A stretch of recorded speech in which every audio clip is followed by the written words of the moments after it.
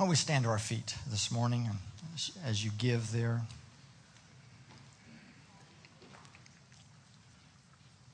One of the things that we enjoy doing that unites us as a body, that connects our lives together, is to speak these words that we believe, that we stand on, that they're foundations of our faith. So let's speak these this morning. We believe in God the Father Almighty, creator of heaven and earth. We believe in Jesus Christ, his only Son, Lord, who was conceived by the Holy Spirit, born of the Virgin Mary, suffered under Pontius Pilate, was crucified, died, and was buried. He descended into hell, and on the third day he rose again. He ascended into heaven, where he is seated at the right hand of the Father. He will come again to judge the living and the dead, and his kingdom will have no end. We believe in the Holy Spirit, the Holy Christian Church, the communion of saints, the forgiveness of sins, the resurrection of the body, and the life everlasting. Amen. Amen. You can be seated. I'm going to ask a mother to come that is, as I have observed her over 34 years of marriage and 28 years of motherhood, to be one of the most amazing mothers I've ever encountered. The way that she has loved our children and guided their lives shows me a lot about God. And so I'm going to ask my wife Janice to come, and you're going to get a treat this morning. She's going to speak to us. Do your thing. We love you. I was talking to Susan Harwell earlier, and we were like, there's something just wrong about us having to work on Mother's Day. It seems like we shouldn't have to be doing this, but I don't want to bring it up because then the guys are going to say, well, Father's Day's coming, and there's going to be something wrong about us working on Father's Day, so you guys have to do Father's Day. So I'm just going to skip it, but next year I'll be on the beach, okay? Just letting you know. My favorite thing in life, my most cherished role, is being a mother. I value my kids and my role in their life more than anything else I possibly do. But there's been a lot of interesting things that I've learned over the years. One of the, probably the most fascinating thing that I've discovered over the years, I shared a little bit at the tea, is the things that I've said as a mother that I never thought I would say. My favorite thing I ever said was, honey, don't put a fork in your nose. It doesn't matter that there's corn in there. We still never put a fork in our nose. Or, oh, honey, don't let your brother suck on your toes. We just don't do that. That's not what we do. And I never thought I would, once I had teenagers, I would walk upstairs and I would go in one bedroom and I would say, okay, you need to stop studying now. It is late. You've studied enough. Grades are not that important. You have got to get your sleep. So turn out the light and go to sleep. Shut the door, walk down the hall to another room and open the door and go, you're not studying? You need to study. Grades are important. This makes a difference in your life. You can miss a little sleep. It's okay, but you need to study.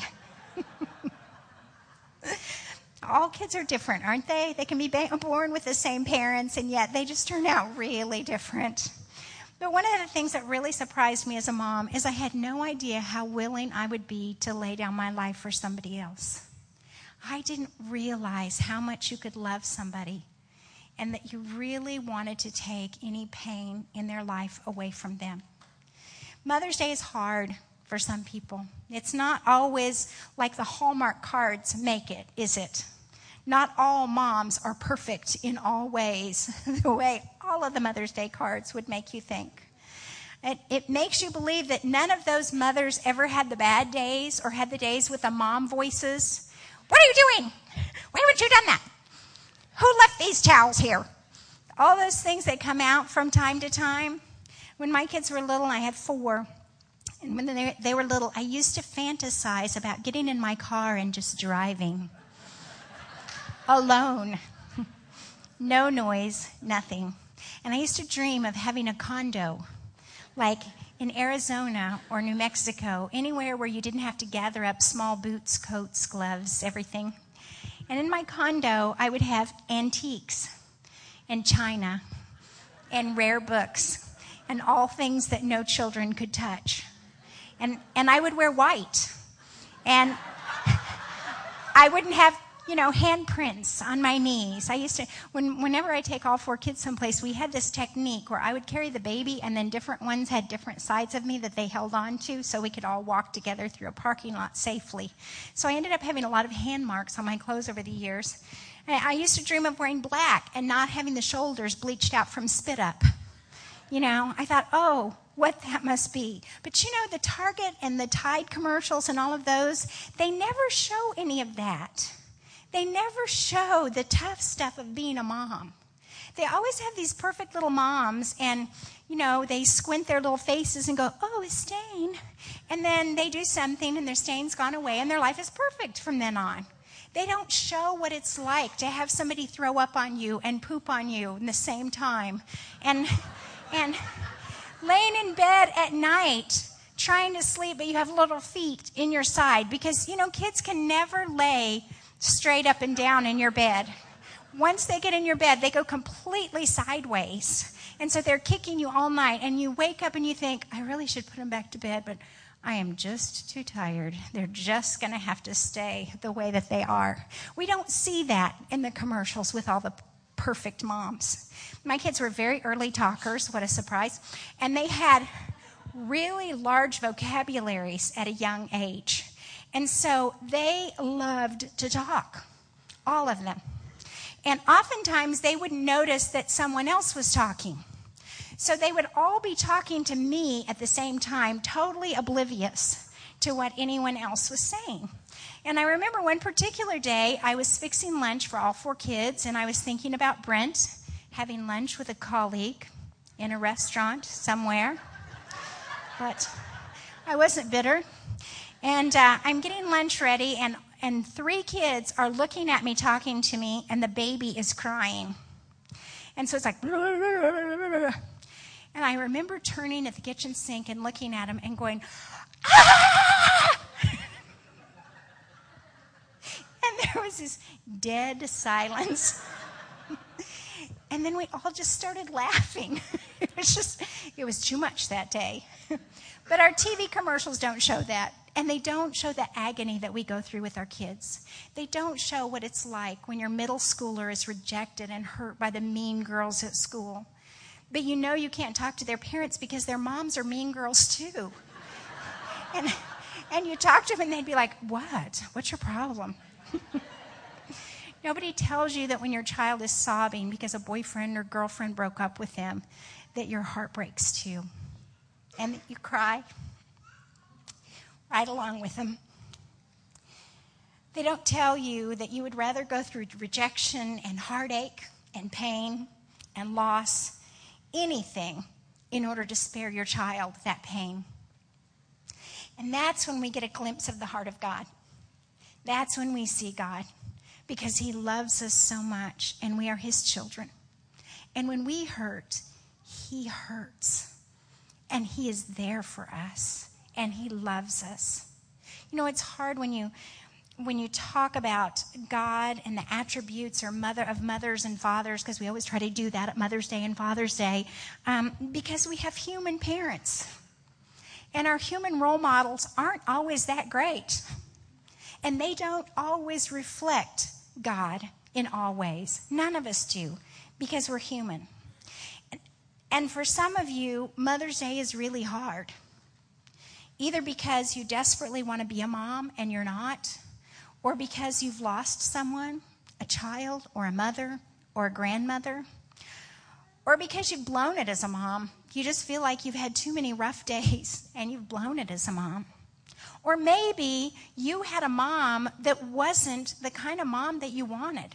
Your mom had some serious issues. And she couldn't be what you wanted her to be. And maybe, in fact, some ways she was damaging to you. And there was some pain that was involved. So what do you do with Mother's Day when you have a flawed mom? When you have a mom that had a lot of issues and it impacted you? It's definitely hard to buy a card. Have you noticed that when you go in the Hallmark aisles, all of them are about perfect moms and everything that they did right? And sometimes it's hard to buy a card that's not lying.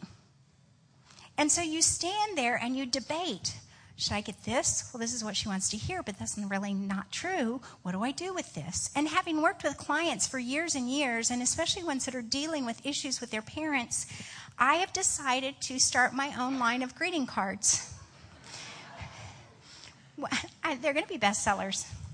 Because most of the cards say things like, Mom, you've always been there for me, loving me and supporting me all along the way. Well, sometimes that's not true. So here's some of my new lines. I'll never forget my childhood and the influence you had on my life. I am who I am today because of you. Mom, your legacy will live on for generations in our family. Or everything I learned about love and relationships, I learned from you. Now, let's be fair. Being a mom is a hard job. It's hard for all of us, and we're humans, and we all make mistakes. We all have our junk. When I talk with our mothers of preschoolers, our moms, I just say, you know what? Guys, give yourself grace. You're doing the best that you can. Give yourself grace and walk on. It really is okay. I also recommend that you keep a journal and you document the stuff that's going on in your child's life. So eventually when they go to a therapist, you can pull out the journal and go, okay, this is my side of the story, okay? They were being a real brat that day. You have no idea how rough the day was. But you know, God is not limited by the kind of mom or the kind of dad that we have. God is bigger than that. He doesn't allow us to have a messed up life just because our parents had issues. 2 Peter 1:3 says, His divine power has given us everything we need for life and godliness through our knowledge of Him who called us by His own glory and goodness. Everything we need. That means everything a mom should or could have supplied in our lives. God is capable of supplying that for us. We don't have to depend on humans in order to have those needs met. We have a God who is willing and able to meet every one of those needs. God picked the home that you were to be brought up in. Sometimes that's hard to imagine. But every situation that we grew up in, there was treasure that He wanted us to take out and to use for the call that He had on our lives, and there was trash. And in some homes, there was a whole lot of trash. But God has treasure in every single one of your pasts that He wants to use in your life right now. You may have to dig through the trash. You may have to throw away a whole bunch of trash. You may need help of somebody else to dig through it. You may need the Holy Spirit. We all need the Holy Spirit to help point out what are the good things, what are the treasures that are there, what do you want to use in my life? But there's treasures in all of our lives. He doesn't just say, oops, I had a call on your life, but I accidentally put you in the wrong house. You know, that is not the heart of God. He's going to take all of those things and He's going to work them together for your good, for the very thing that He created you to do and the very thing He created you to be. As I was preparing for this, I was thinking about the story of Joseph. Now, I have to be honest with you. I am frankly getting a little bit sick of Joseph. We have Joseph in the Old Testament. We've used him a couple of times, several times, I think, in different messages that we've done. And it seems like I keep getting people sending me devotionals or coming across devotionals on the life of Joseph and what God meant for harm. I mean, what you meant for harm, God is going to use for my good. And the last 3 years, every time somebody says, I really felt like the Lord wants me to give you this scripture, it is always that scripture, which has been wonderful, and it's been terrific, but I'm sick of it, and I'm ready to move on now. So, when I was thinking about Joseph this week, I was thinking about Joseph's mother and Joseph's grandmother. I was thinking about the legacy that Joseph had in his own life. Now, bear with me, because it's a little history, but stick with me. Joseph was the son of Jacob. Do you remember that? And Jacob was one of twins. It was Jacob and Esau. And Esau was born first, so he would have gotten his father's blessing. But Jacob and his mom, Rebekah, who would have been Joseph's grandmother, conspired, and they decided to trick Isaac so that Jacob could get the blessing instead. So Joseph's grandmother and his father tricked his grandfather so that they could get the blessing. So we see some treachery and a little bit of deceit there. So Jacob goes away from his family and he meets Rachel, who is the love of his life. And he's so excited about marrying Rachel that he worked 7 years for her father to marry her. And then what happened? He got tricked, remember? And so his father-in-law gave him Leah, the older daughter, instead. He ends up getting Rachel, but he has to work another 7 years. So he's tricked. He has to work another 7 years. And we go on and we see the story of Rachel and Leah, his wives, living together. Remember all the controversy between the two of them and all that back and forth? Then they finally leave. They're going away from their father. And what does Rachel do? She steals her father's household idols and then lies about it to him. So we see more deceit and we see more treachery that's going on. That is Joseph's mother. So then she goes on, she has another child, Benjamin, and she dies in childbirth. So here is little Joseph. Joseph of 12 brothers living in this big household that's had wives and concubines and all these different brothers. And it would be really nice to think, well, but in that time they all lived together really happily and everybody looked out after each other. But that isn't backed up in Scripture. Scripture says his brothers wanted to kill him. So we know it was a rough environment that he was raised in. He lost his mother, his only full-blood relative, as a baby. And he has all these older brothers that hate him and want to kill him. So we see his dad had issues with deceit and lying. We see his mom had issues with deceit and lying. He had 2 grandparents we know of that had deceit and lying. And he has this challenging childhood before he's sold into slavery. And yet, everything we see about him in Scripture appears that he is a very strong character, that he is very strong and he is very godly. How did that happen? How do you have that kind of legacy and those kind of family patterns and yet turn out to be such a godly person? Joseph made a choice. Joseph chose to rise above circumstances. Joseph chose right, even when he could have chosen wrong in many situations. And we see it early on. It's not just something that he learned over the years, because the scripture I talked about earlier, what you meant for my harm, God used for my good. That was later on in life when he was a grown-up. We see good things in him when he is still young. In fact, immediately after he was sold into slavery, we see a good attitude. Genesis 39:1 says, "Now Joseph had been taken down to Egypt. Potiphar, an Egyptian who was one of the Pharaoh's officials, the captain of the guard, bought him from the Ishmaelites who had taken him there." So this is when he was sold into slavery, immediately. "The Lord was with Joseph, and he prospered, and he lived in the house of his Egyptian master. When his master saw that the Lord was with him and that the Lord gave him success in everything he did, Joseph found favor in his eyes and became his attendant. Potiphar put him in charge of his household, and he entrusted to his care everything he owned. From the time he put him in charge of his household and all that he owned, the Lord blessed the household of the Egyptian because of Joseph. The blessing of the Lord was on everything Potiphar had, both in the house and in the field. So he left in Joseph's care everything he had, with Joseph in charge. He did not concern himself with anything except the food he ate. Now Joseph was well built and handsome. And after a while, his master's wife took notice of Joseph and said, 'Come to bed with me.' But he refused. 'With me in charge,' he told her, 'my master does not concern himself with anything in the house. Everything he owns, he has entrusted to my care. No one is greater in this house than I am. My master has withheld nothing from me except you, because you are his wife. How then could I do such a wicked thing and sin against God? And though she spoke to David day after day, he refused to go to bed with her or even be with her. How could I do such a wicked thing and sin against God?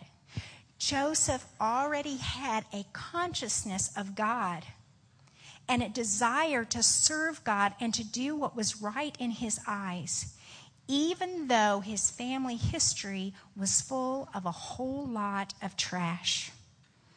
We know the story of Joseph. He was faithful. He was rewarded in the end.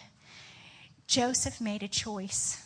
Somewhere in his life, he saw, either in his parents, because we're all multidimensional people, we do good and we do bad, or in people around him, he saw good. He saw people that were following God, and he chose that to be his lifestyle instead of treachery, instead of deceit. We don't have to be controlled by the negative patterns of our family. We have a choice to follow God, to allow him to heal us from some of the junk that is there. We don't have to have perfect parents. We don't even have to have good parents. And you know what? We don't have to be perfect parents. We do the best that we can. But we know that God is bigger than that. And God has the ability to restore, to heal, and to make new. Do you have some hurts from your past? Are there some things there that are lacking? Those things that it's like, I know this is because my parent wasn't this, or I didn't have a dad, or I didn't have that. God is big enough to come in and restore it. Jesus took all the pain and agony and dysfunction and negative patterns. He took all that pain and he defeated it. He defeated sin and death. And so we have new life in him, and we can trust him with those things in our lives. We don't have to be bound by them. He can take our stuff and make it beautiful. We just sang about he makes beautiful things. Whatever the dust in your life, whatever the dirt in your life, he makes beautiful things out of the dust. And we can trust him. We don't have to spend years looking for a mother figure or looking for a father figure or just coming along that right person that's going to heal us. We can let God heal us from that stuff. We can let him make us new. Now, let's take a look at some wonderful examples of mothers in Scripture. Since I'm about to launch my last one out of the nest, my last one is graduating from high school in 2 weeks. Yes, the longest school in this year.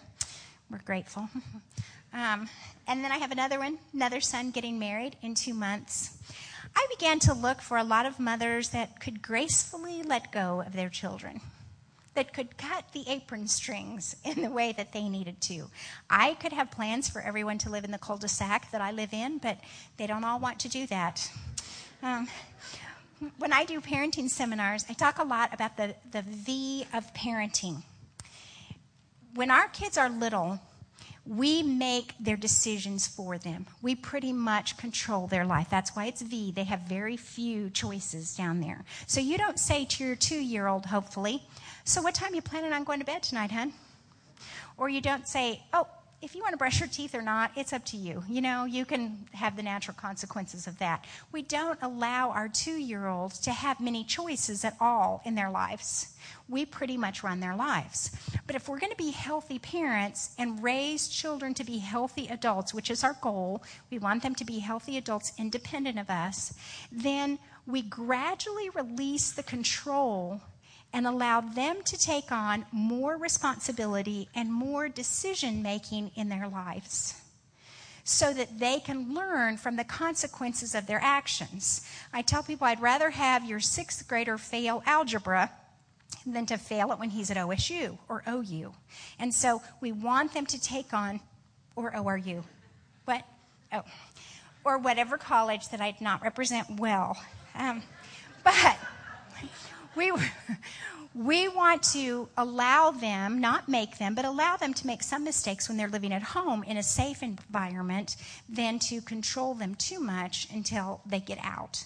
So every year I get, and it is no one in this room, okay, but every year in all my years of practice, private practice as a therapist, I get parents of a college freshman right after grades come out after the freshman year.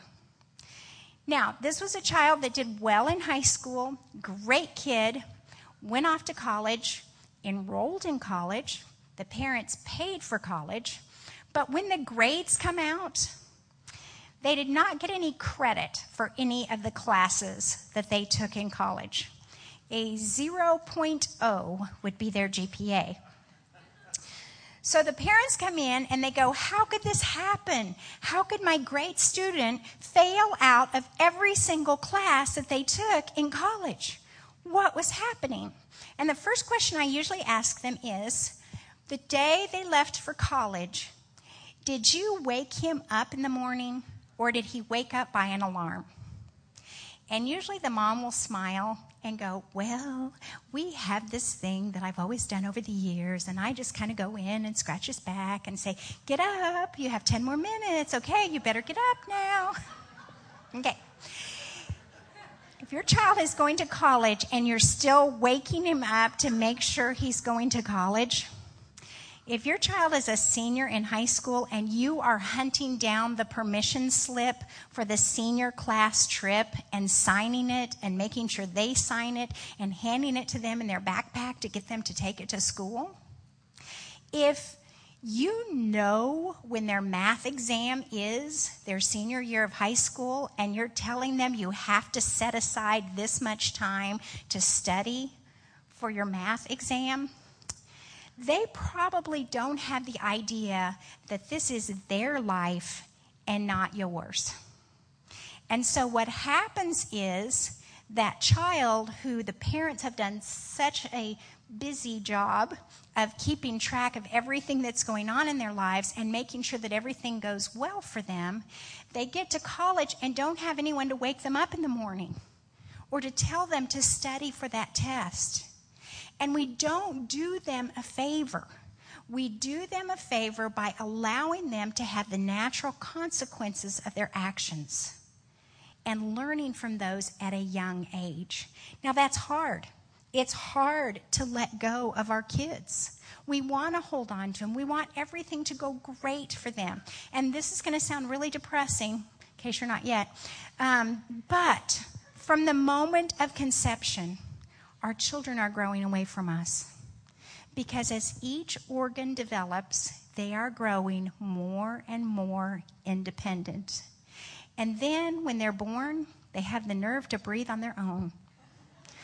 Then they start walking, then they start talking, then they start feeding themselves, and they're growing independent of us.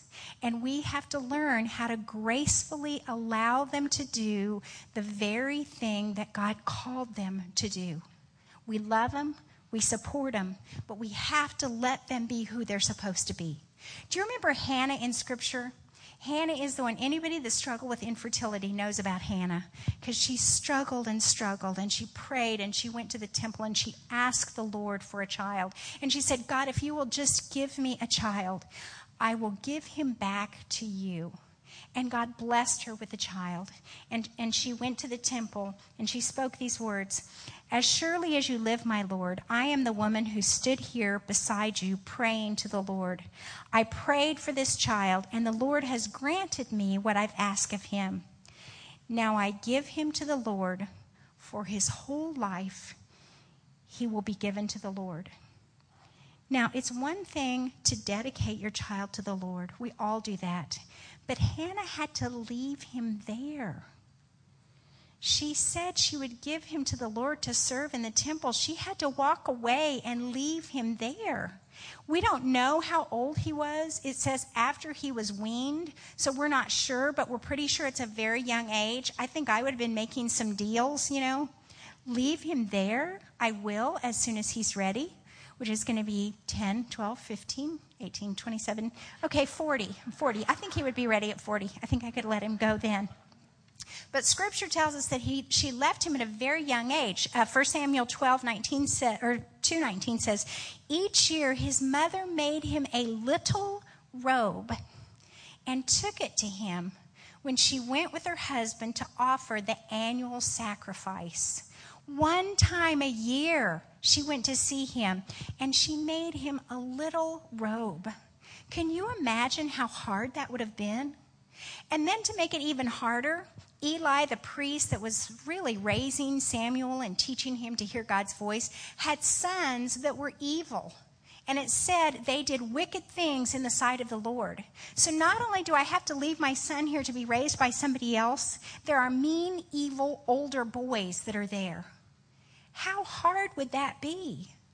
And yet that's exactly what God wanted to use in Samuel's life to help him learn and grow. Because it says that Eli taught Samuel to hear the voice of the Lord and to speak the prophetic word that he had. And Samuel was bold to speak the words that the Lord told him to. In 1 Samuel 3:19, it says, the Lord was with Samuel as he grew, and he let none of his words fall to the ground. And all Israel from Dan to Beersheba recognized that Samuel was attested as a prophet of the Lord. The Lord continued to appear at Shiloh, and there he revealed himself to Samuel through his word. His mother let go, and God used him mightily. It was part of God's plan for his life.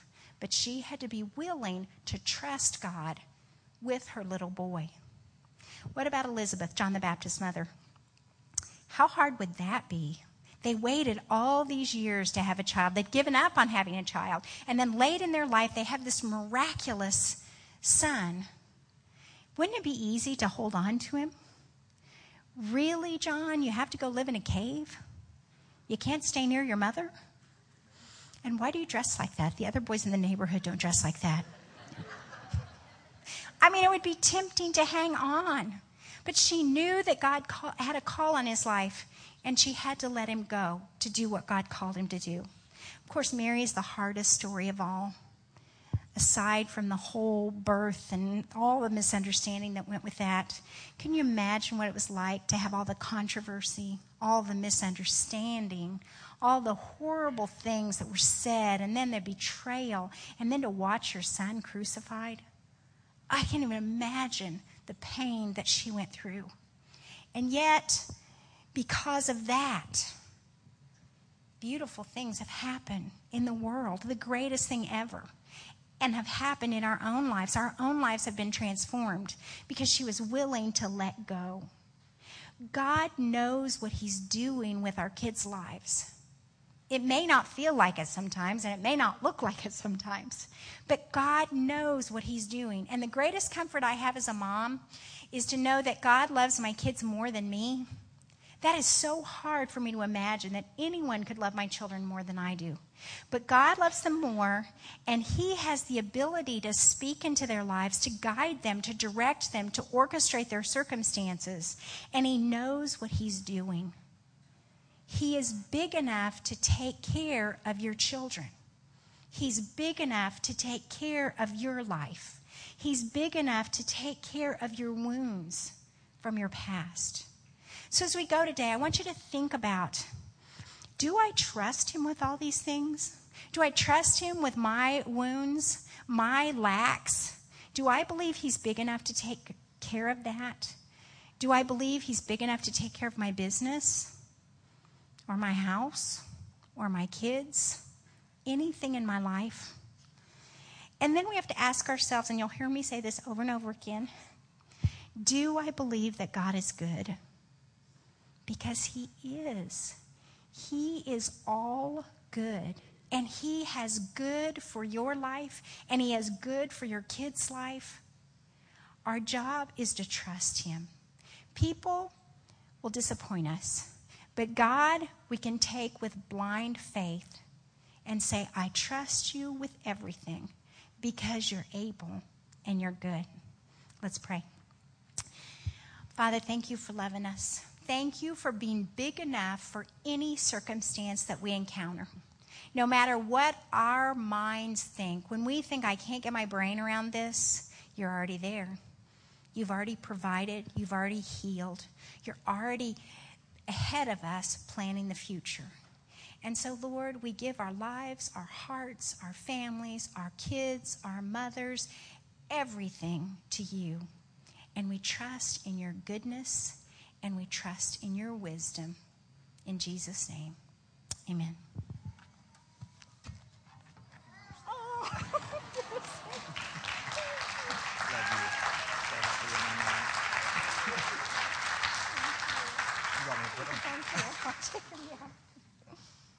The last two services, I had people that didn't know he was my son. So, this is my son. Thank you. Oh, that's my mom. Let's all stand together. Been really blessed just to see the reflection of God's heart in my mom over the years. And when I think about my mom, I think about those things that remain that Paul says, faith, hope, and love. Those are the things that she really shows in my life. And just encourage you today, the mothers in your life, families, that we would get around them and support them and encourage them, especially today, but always, and really just celebrate them right today.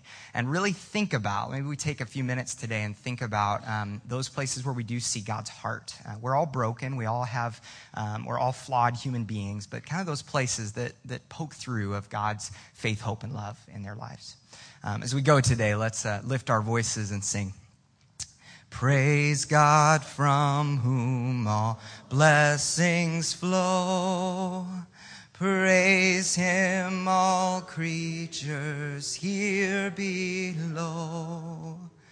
Praise him above, ye heavenly host. Praise Father, Son, and Holy Ghost. Amen. As you go today, as always, we want to remind you of God's blessing for your life. May the Lord bless you. May he keep you. May he make his beautiful face shine on you. May he be gracious to you. May you be guided and formed by his grace. May he turn his countenance towards you so that you know you're not in this life alone. And may he give you peace, a peace that passes all of your understanding or comprehension. May it guard your heart and guard your mind in Christ Jesus. Go in peace today. If you need prayer for anything, our prayer team will be here at the front. Would love to pray with you. Happy Mother's Day. Have a good one.